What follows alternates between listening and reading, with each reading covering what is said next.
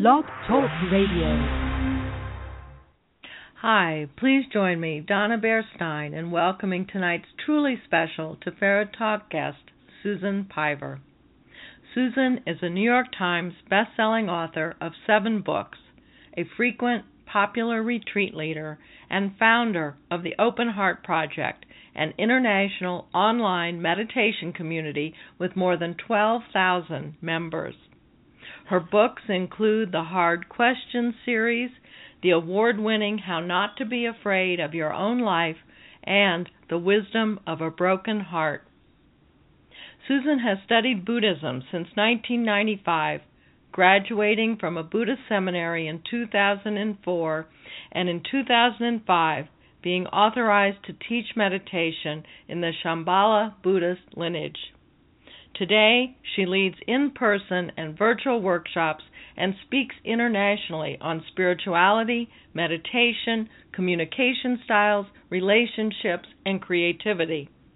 In addition to writing the relationships column for Body and Soul magazine, Susan is the meditation expert and contributor at drwild.com and frequently appears as a network TV guest for shows including The Oprah Winfrey Show, CNN, Today, and The Tyra Banks Show. Her written work has been featured in numerous publications like the New York Times, Time Magazine, the Wall Street Journal, Money, Parade, and many others. It is truly an honor to welcome Susan to this evening's Tiferet Talk. I'm so glad to be here. Welcome. Thank you. I'm very glad to be here. Yes, I'm very glad you're here too. It's really a personal pleasure for me. I'm a member, as you know, of your Open Heart Project, and I'm a very appreciative participant in some of your virtual classes and retreats. So I know firsthand what a gracious, accessible, and generous teacher you are. Oh, thank you so much. I mean that sincerely, and that's the reason that I'm especially happy to having our listeners tonight benefit from your own experiences and your wisdom as well. So I think what I'd like to do is start by having you tell us how you in your own life came to the practice of meditation. Yeah, well, I probably, like a lot of your listeners, have read a lot and searched a lot, but I never really thought I didn't really think too much about meditation, but like I say, I read a lot, and one day I was reading a book, this was many years ago now, called The Heart of the Buddha by a Tibetan meditation teacher named Chogyam Trungpa Rinpoche, and I was kind of mesmerized by that book and by his voice, and I just remember thinking, someone makes sense. Finally, someone is saying something that makes sense to me. And then I sort of forgot about it. And then by serendipity, I will not make this a long story, I happened to meet someone that worked at the publishing house that published that book. And we became friends, and I said, I might like to learn meditation. And he said, we were in a noisy restaurant, and it was like all the noise shut off. And he looked at me and said, what kind? And this was one of the few instances in my life where it was like I heard a voice, and it was my own voice saying, Tibetan? But I didn't really know there was any such thing as the Tibetan Buddhist lineage. And anyway, so he said, well, I know someone who might want to teach you, and that person turned out to be my meditation instructor to this very day, like almost 20 years later. So it was a combination of just personal karma and really, really good luck. That instructor in Massachusetts or New York or abroad? Yeah, in Massachusetts. All right. And so when you say Tibetan Buddhism, is Shambhala Buddhism the only brand of Tibetan Buddhism, or are there others? No, there are many others. Well, there are 4 main schools of Tibetan Buddhism: Geluk, Kagyu, Nyingma, and Sakya. And each of those branches has sublineages and teachers and a lineage holder, like the Dalai Lama is the lineage holder of one of those schools, the Geluk school. And Shambhala Buddhism combines influences from two of those four schools, the Nyingma and Kagyu schools. So it's a very rich, deep tradition with a lot of history, but also a tremendous amount of modern thought brought by Chogyam Trungpa, who brought the Shambhala teachings to us in the West. So it's the only lineage I know of that really focuses on creating not just personal enlightenment, but societal enlightenment. So many of the teachings are about just how to be a decent human in the world and how to help other people as sort of the point of your life. So it's an interesting lineage for sure. Uh-huh. And obviously that's what appealed to you about it. And I think for any of our listeners who go to your website, which is susanpiver.com, one of the web pages there is includes your rules to live by. And I know that in my experience of your teachings, I've found that you do a wonderful job of, as you say, not just teaching meditation, but also the human traits that a meditation practice may help us develop, kindness, manners, etc. Can you talk a little bit about that and about why that's important to you as an individual, why it should be important for others as an individual and for our society as a whole? Yes, and I appreciate you pointing that out and saying it so generously. It is the point of the practice. And sometimes meditation students say to me, how do I know if I'm doing this right? You know, nobody wants to sit there on the cushion hour after hour and year after year doing it wrong, quote unquote. But the truth is there is no way to do it wrong or right. And the point of the practice is not to be good at meditation. The point of meditation, breath awareness meditation, isn't to be perfect following of breath. The point of meditation is to become perfect at being who you are, not to become perfect at the technique. So when we practice meditation with all our confusion and our brilliance and our doubt and our inspiration, we soften in a very essential way to who we are, simply by the act of being with ourselves without trying to change ourselves. Krishnamurti, the great teacher of our lifetime that passed away probably 50 years ago, I think, said, and I may be paraphrasing here, when you bring attention to who you are without trying to change it, who you are begins to transform. And that is really the pith of the practice. You spend time with yourself without trying to change yourself, and transformation simply begins. And in that transformation, through that transformation, arise our most innate qualities, which are gentleness and fearlessness and a deep wisdom beyond concept. So it's almost guaranteed. It's like you can't avoid these qualities through meditation. And even though in our current culture it's presented as a kind of technology for being successful or healthy or, good things, everybody should be successful and healthy, it's so much more than that. It's a way of becoming genuine and opening your heart to this world. And when your heart is open, you can have tremendous bearing and bring positive qualities to everything you do.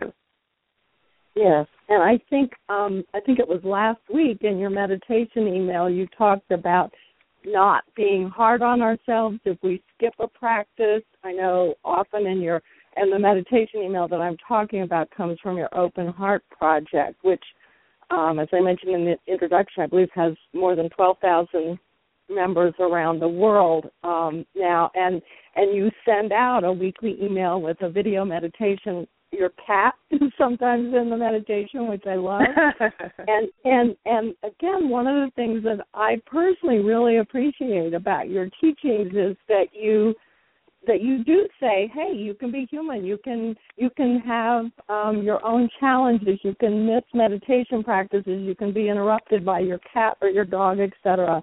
And yet continue, right? Absolutely. That is not oh, by the way, P.S., you're allowed to be human. It's actually the practice itself. And the practice of not being hard on yourself is a very advanced practice. It requires tremendous focus and gentleness. And I'm not just saying that because I'm trying to let everybody off the hook and, don't worry about it if you miss a few. It's okay. Just get back on the wagon. That's true. But really, that is the practice of softening. And, I don't know about you, but I know that I'm already really, really good at being very hard on myself and very hard. Me too, yes. Okay, sister. Yeah. So we don't need to practice that in our meditation. Mm-hmm. Mm-hmm. Actually, another thing, I think my first introduction to you, Susan, was reading The Wisdom of the Broken Heart some years ago when I was going through a divorce, and I love that book. I read it in the hard copy. And then in the last few weeks, I listened to it again in preparation for our talk. And in that book, again, you're so candid about your own humanity.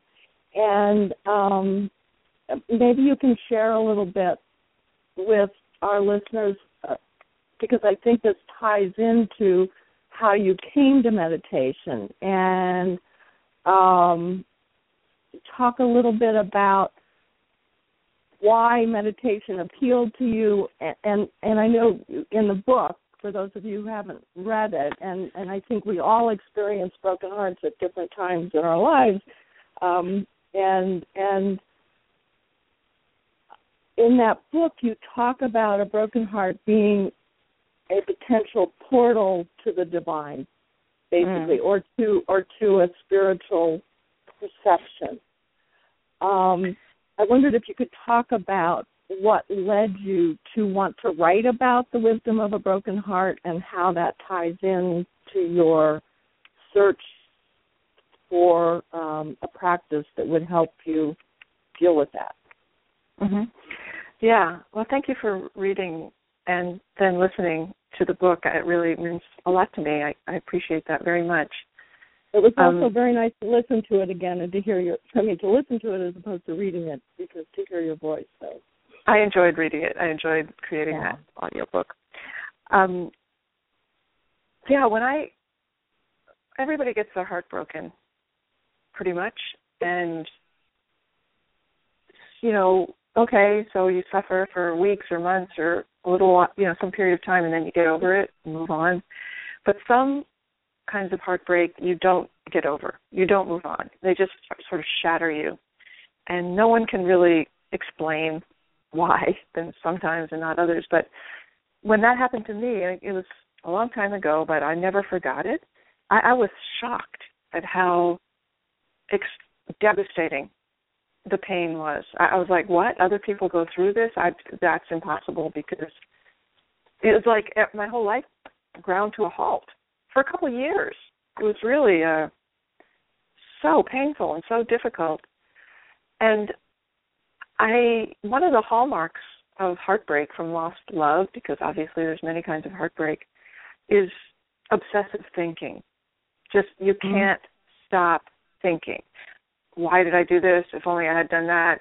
Why wasn't I taller? Maybe I should have worn pink. I'll never find love. That person is a jerk. I'm a jerk. You can't stop. You can't stop. It goes on all day, and it goes on sometimes all night.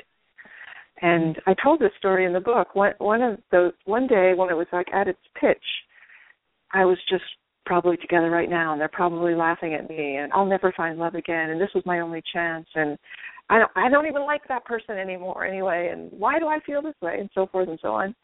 I was taking out the trash in the midst of all this because it was trash day, and I was rolling these 2 trash barrels down a little hill. I lived in a little house on top of a little hill, and I was just obsessing and crying, and it just was reaching this. I didn't think I could take it anymore. I got to the curb, and I sat down in between the 2 trash cans, and the only thing I could think was, maybe when the trash people come, they'll throw me away because I don't think I can take this anymore. I can't. And in that moment, it's like I heard a voice. Again, this is the only other time this ever happened to me. And that voice said, but nothing is happening right now. Yes. And that kind of shocked me. And I looked around and I was like, nothing is happening. No one is laughing at me. My, future relationships are not being destroyed. My past is not here taunting me. It's trash day. And I'm sitting here on the curb. And that's it. And I felt this incredible sense of relief for, 9 seconds. And then it all came rushing back. But in that moment, I totally got in this very visceral way that it wasn't the circumstances of my life that were causing me this searing pain. It was my thoughts. And if I could learn to work with my thoughts, I could heal my heart. And when I discovered Buddhism, several years later, is when I actually began to understand how to do that and what that meant. And it doesn't mean I just feel the urge to add this, it doesn't mean being positive. Doesn't mean not thinking negative thoughts.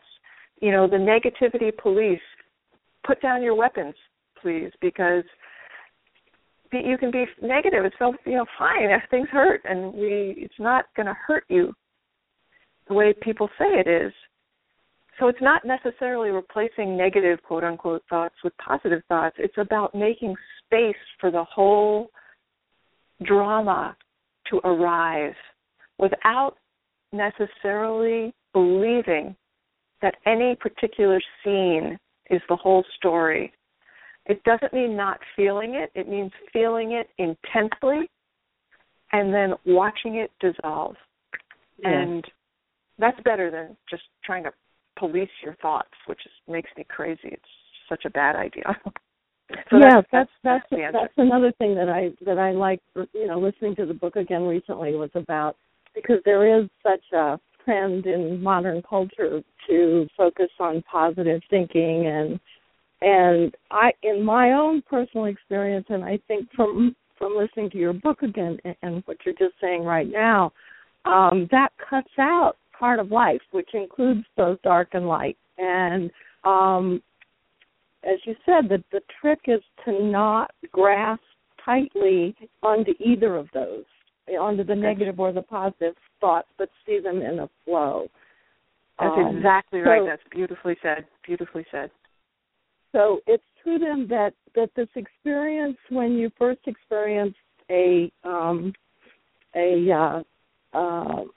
personal and shattering broken heart, you had not yet read the book on meditation, right? Correct. Is that right? And that came several years later? Yeah, actually, pretty soon. Yeah, maybe 18 months, 2 years later, pretty soon thereafter. Okay. And had you been writing? Were you writing then before you started meditating? No. My whole life has been just a crazy, a lot of serendipity. No, I did not write. I never thought I would be a writer. I never dreamed in a million years that I would get to be a writer, which is to me like the most exalted, fantastic thing in the world. Yes, I'll agree with that too. How did your first book come about? Well, my first book was The Hard Questions, 100 Essential Questions to Ask Before You Say I Do. And I was getting married, and I thought, this is a crazy thing to do. It doesn't really seem to work out too well for most people. And let me go to the bookstore and see what wisdom I can gain about this very important commitment. And all the books were about outfits. All the books were about dresses and the wedding. None of them were about marriage, except for when the whole thing's run aground. There's a lot of books about relationship repair and so on, but none of them were about how do you make this commitment in a way that feels rich and deep and honest. Because, you look at the marriage vows, I commit to love you. I don't think so. Some days I will love you, but some days I'm really not going to like you very much. I mean, I've had enough relationships to know this. So I just started writing down. I had this epiphany that your important relationships don't fail because someone doesn't love someone anymore. They fail because you can't create a life together that you love, that you both love.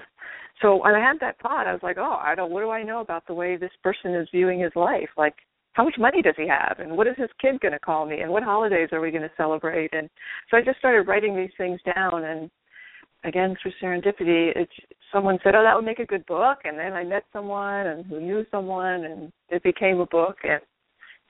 And then it became a New York Times best-selling book because the Oprah show called one day when I was just sitting there at my desk, and that phone call happened, and then the whole thing just sort of went from there. It was, the point I'm trying to make is it was very serendipitous. Yes. And do you think that the serendipity happens more frequently to you because of your meditation practice? I don't. My life has always been that way, and I'm not saying it's a good way because I just have to believe that it's my karma, that it's my situation is whatever I plan. It doesn't matter. It doesn't matter. And some people, they do plan, and it does matter. They make a plan, they execute the plan, they make another plan, they execute that plan, and I watch those people. I'm like, dude, how do you do that? Teach me your ways, because it's just not my way. It's just not how the world speaks to me. The world talks to me, taps me on the shoulder from behind, and goes, boo. And that's how it is. And after the first 100 Questions book, I know you've written 2 others, one on adult children dealing with aging parents, and one on, I misplaced the title here. That's okay. It's questions you ask yourself. It's called Authentic Life. Yes. Yeah, so after the first book did well, suddenly I got to write other books. I was like, it was so weird. I was just a person that worked in the music business and had my own business as a book packager. And then I was a relationships expert, which I thought. I am really not, by the way. So anyway, it was, okay, well, let me see. How do I meet this? So yeah, I wrote those books, and then I wrote How Not to Be Afraid of Your Own Life. Yeah. And then I wrote The Wisdom of a Broken Heart that you are talking about. Yeah.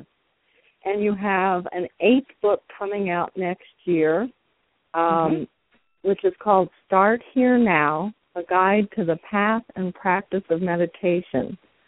Can you tell us a little bit about that book? And I believe you have an excerpt that hopefully you'll share with us, too. I would love to. Thank you. Started writing this after leading the Open Heart Project for a few years and having 12,000 meditation students and hearing a lot of questions and giving the instruction many times. I just thought, let me collect all of these things about the practice and write them down in one place. And and it really is what it says. It's a guide to the path and the practice of meditation, because, it's a guide to the practice. Here's what you sit on, and here's what you do with your breath, and here's the right posture, and so on. And here's some tips for getting your practice started. But it's really a path. It's a way of being in the world. And my whole goal for this book, my deep, deep longing for this book, is that it will in some way return the notion of heart and warmth and intensity and emotion and humanity to the dialogue on mindfulness, which has become a bit clinical, literally, actually, become clinical. And yes, and that's good. Oh, that's great. That's so useful. But that's not all it is. It's not a technology to employ for self-improvement only.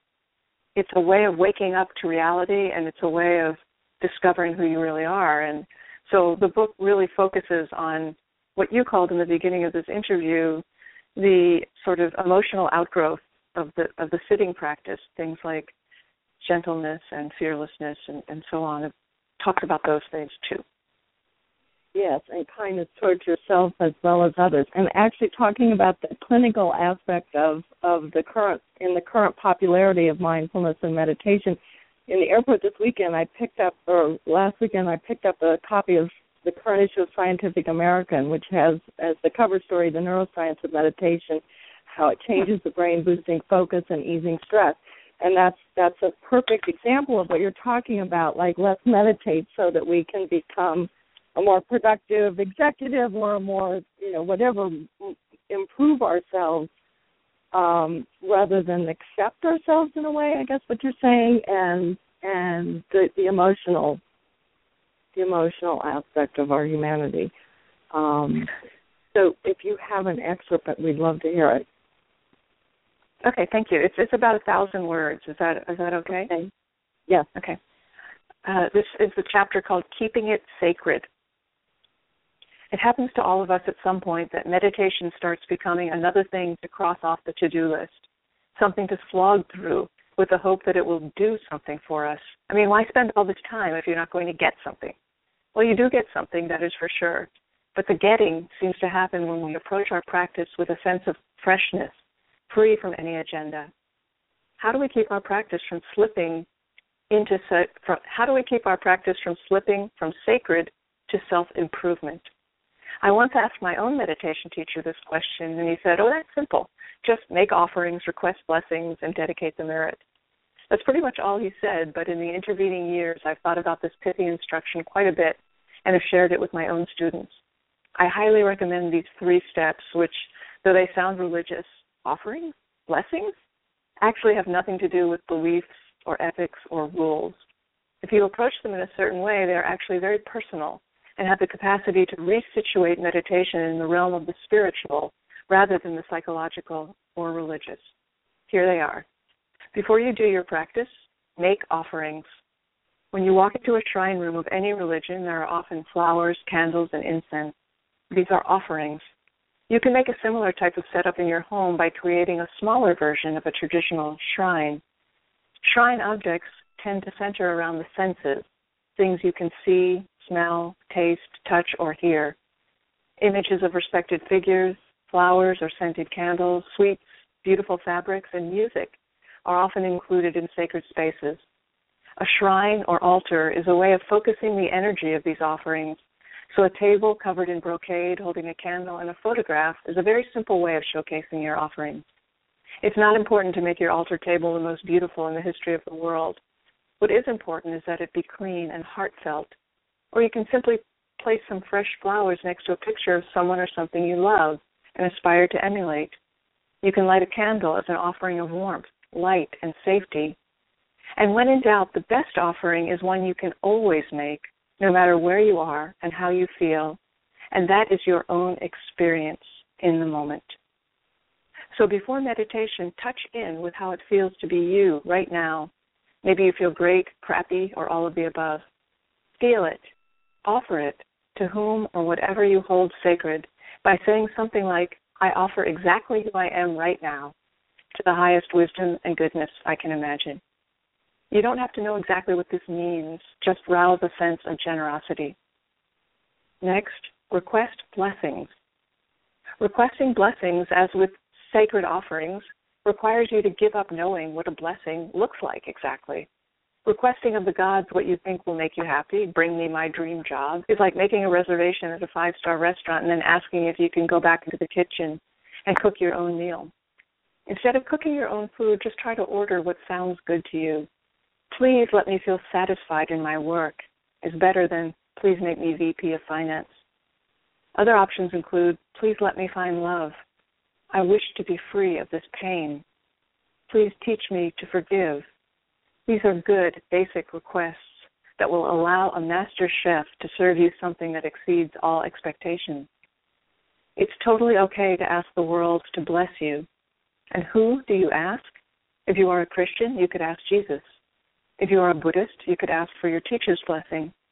You can seek the blessings of magic if you are an alchemist, of Gandhi if you are a pacifist, of the earth if you're a pagan. The idea is to seek the blessings of your lineage. What lineage do you belong to? Is it a religious tradition? Maybe so, maybe not.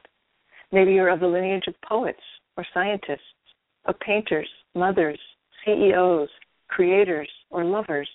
Get a sense of your heart's lineage and in whatever way feels natural to you, request the blessings of that line. Requesting blessings is predicated on the assumption that greater powers are at work. This could mean any number of things to each of us. That greater power could be God, a deity, an angel, or the quality of human goodness. It could also be something unnameable, and perhaps this is the most trustworthy power of all. It doesn't really matter what you call this greater power. The only thing that seems required is to not quite understand what it is. Whenever anyone seems to know with too much certainty just what this power is, where it lives, what it thinks, and the primary means of access, I become a bit suspicious. Sure, all sorts of explanations make sense, but the only thing I know is that the moment I think I understand the sacred oneness of existence, I've stepped outside of that oneness, and therefore it can't be trusted. So when you request blessings, no matter how certain you are of where and whom they come from, let there also be a little bit of not knowing. After these 2 steps, do your practice. Then, after meditation, dedicate the merit. Once you have finished your practice, connect with whatever benefit you may have created for yourself through undertaking this practice. Once you have this felt sense, give it away. In whatever way feels natural for you, make the aspiration that the results of your practice could be used to also benefit others. This is very important. My teacher, Sakyong Mipam Rinpoche, says that not dedicating the merit is like not hitting the save button on your Word doc before you shut down. That's the end. Wonderful. Thank you. I will look forward to buying that book when it comes out next year. And you have so many offerings. Again, I really recommend that people go to your website, SusanPiver.com. And you have an event this December at Shambhala Mountain Center in Colorado, Fearlessly Creative, a meditation and writing retreat. You have other events in February on meditating on love, etc. And I guess I'd like to ask you again, and also there's another aspect of the Open Heart Project. You recently started Sangha, which has a group page on Facebook, and maybe you can tell us a little bit about if someone would like to know more about your offerings, where they can go, what they should look for. Thank you. Yes, my website, as you say, SusanPiver.com, is the place to go and join the Open Heart Project. It's free.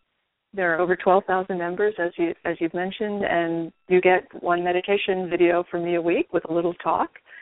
And then, because there are other people have been doing this with me now for several years, I started the Open Heart Project Sangha, which is a membership. It's $27 a month, and you can cancel any time, for more meditation instructions than once a week, and a monthly Dharma talk, and a private Facebook page, and monthly check-ins, and a book club, and all sorts of ways of connecting with like-minded people. So that is new, as I say. It's just launched in the end of September, and I'm really excited to be able to work with a smaller group of people to go a little bit deeper with the practice.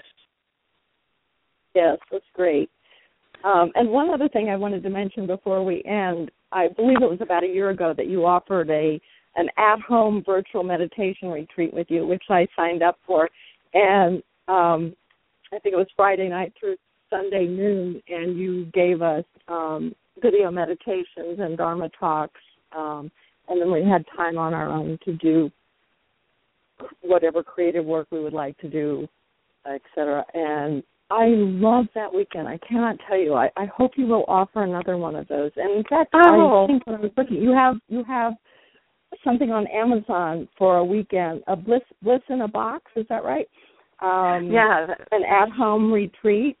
I really recommend to our listeners. There are a few things that I have done that have brought me such joy. And again, you are just a wonderful teacher, wonderful author, Susan, and I hope that some of our listeners who are not yet familiar with your work will soon become familiar with it. Oh, Donna, thank you so much. And I'm so thrilled to know that weekend was beneficial for you. I loved it too, and it's great to be able to retreat at home. Yes.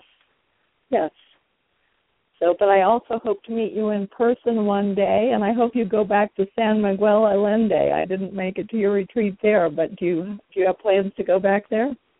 No, but I'm open. I'm just waiting for the invitation. I loved being in San Miguel, and I hope to meet in person too one day. That would be lovely. Yes, I have a friend who recently moved there at age 70, so she actually may be on the call tonight, a dream teacher, and so there would be double reason to go there. Thank you so much for your time tonight. Thank you for the books you've written and the meditation teachings you offer and your presence in the world, Susan. Thank you, Donna. Okay. Take care. You too. And we have I hope you've enjoyed tonight's Tiferet Talk Show as much as I have. The show will be archived and accessible for later listening on our website at www.tiferetjournal.com. That's TIFERETJOURNAL.com. You're invited to join our global community of writers and seekers there and to subscribe to our literary magazine, Tiferet Journal. While on the website, you can also order a copy of our first Tiferet Talk book of transcribed interviews with earlier guests, including Robert Pinsky, Ed Hirsch, Julia Cameron, and others. Special thanks for this book and all our shows to R. Jeffries, Udo Hintz, and Melissa Studdard. Please join us at Tiferet Talk next month when we interview poet Martha Serpis on December 3rd at 7 p.m. Eastern Standard Time. In the meantime, all of us here at Tiferet wish you and the world a meaningful and creative peace. May we all embody Tiferet in our own lives, a loving heart, wise compassion, and an expansive reconciliation of opposites. Thank you.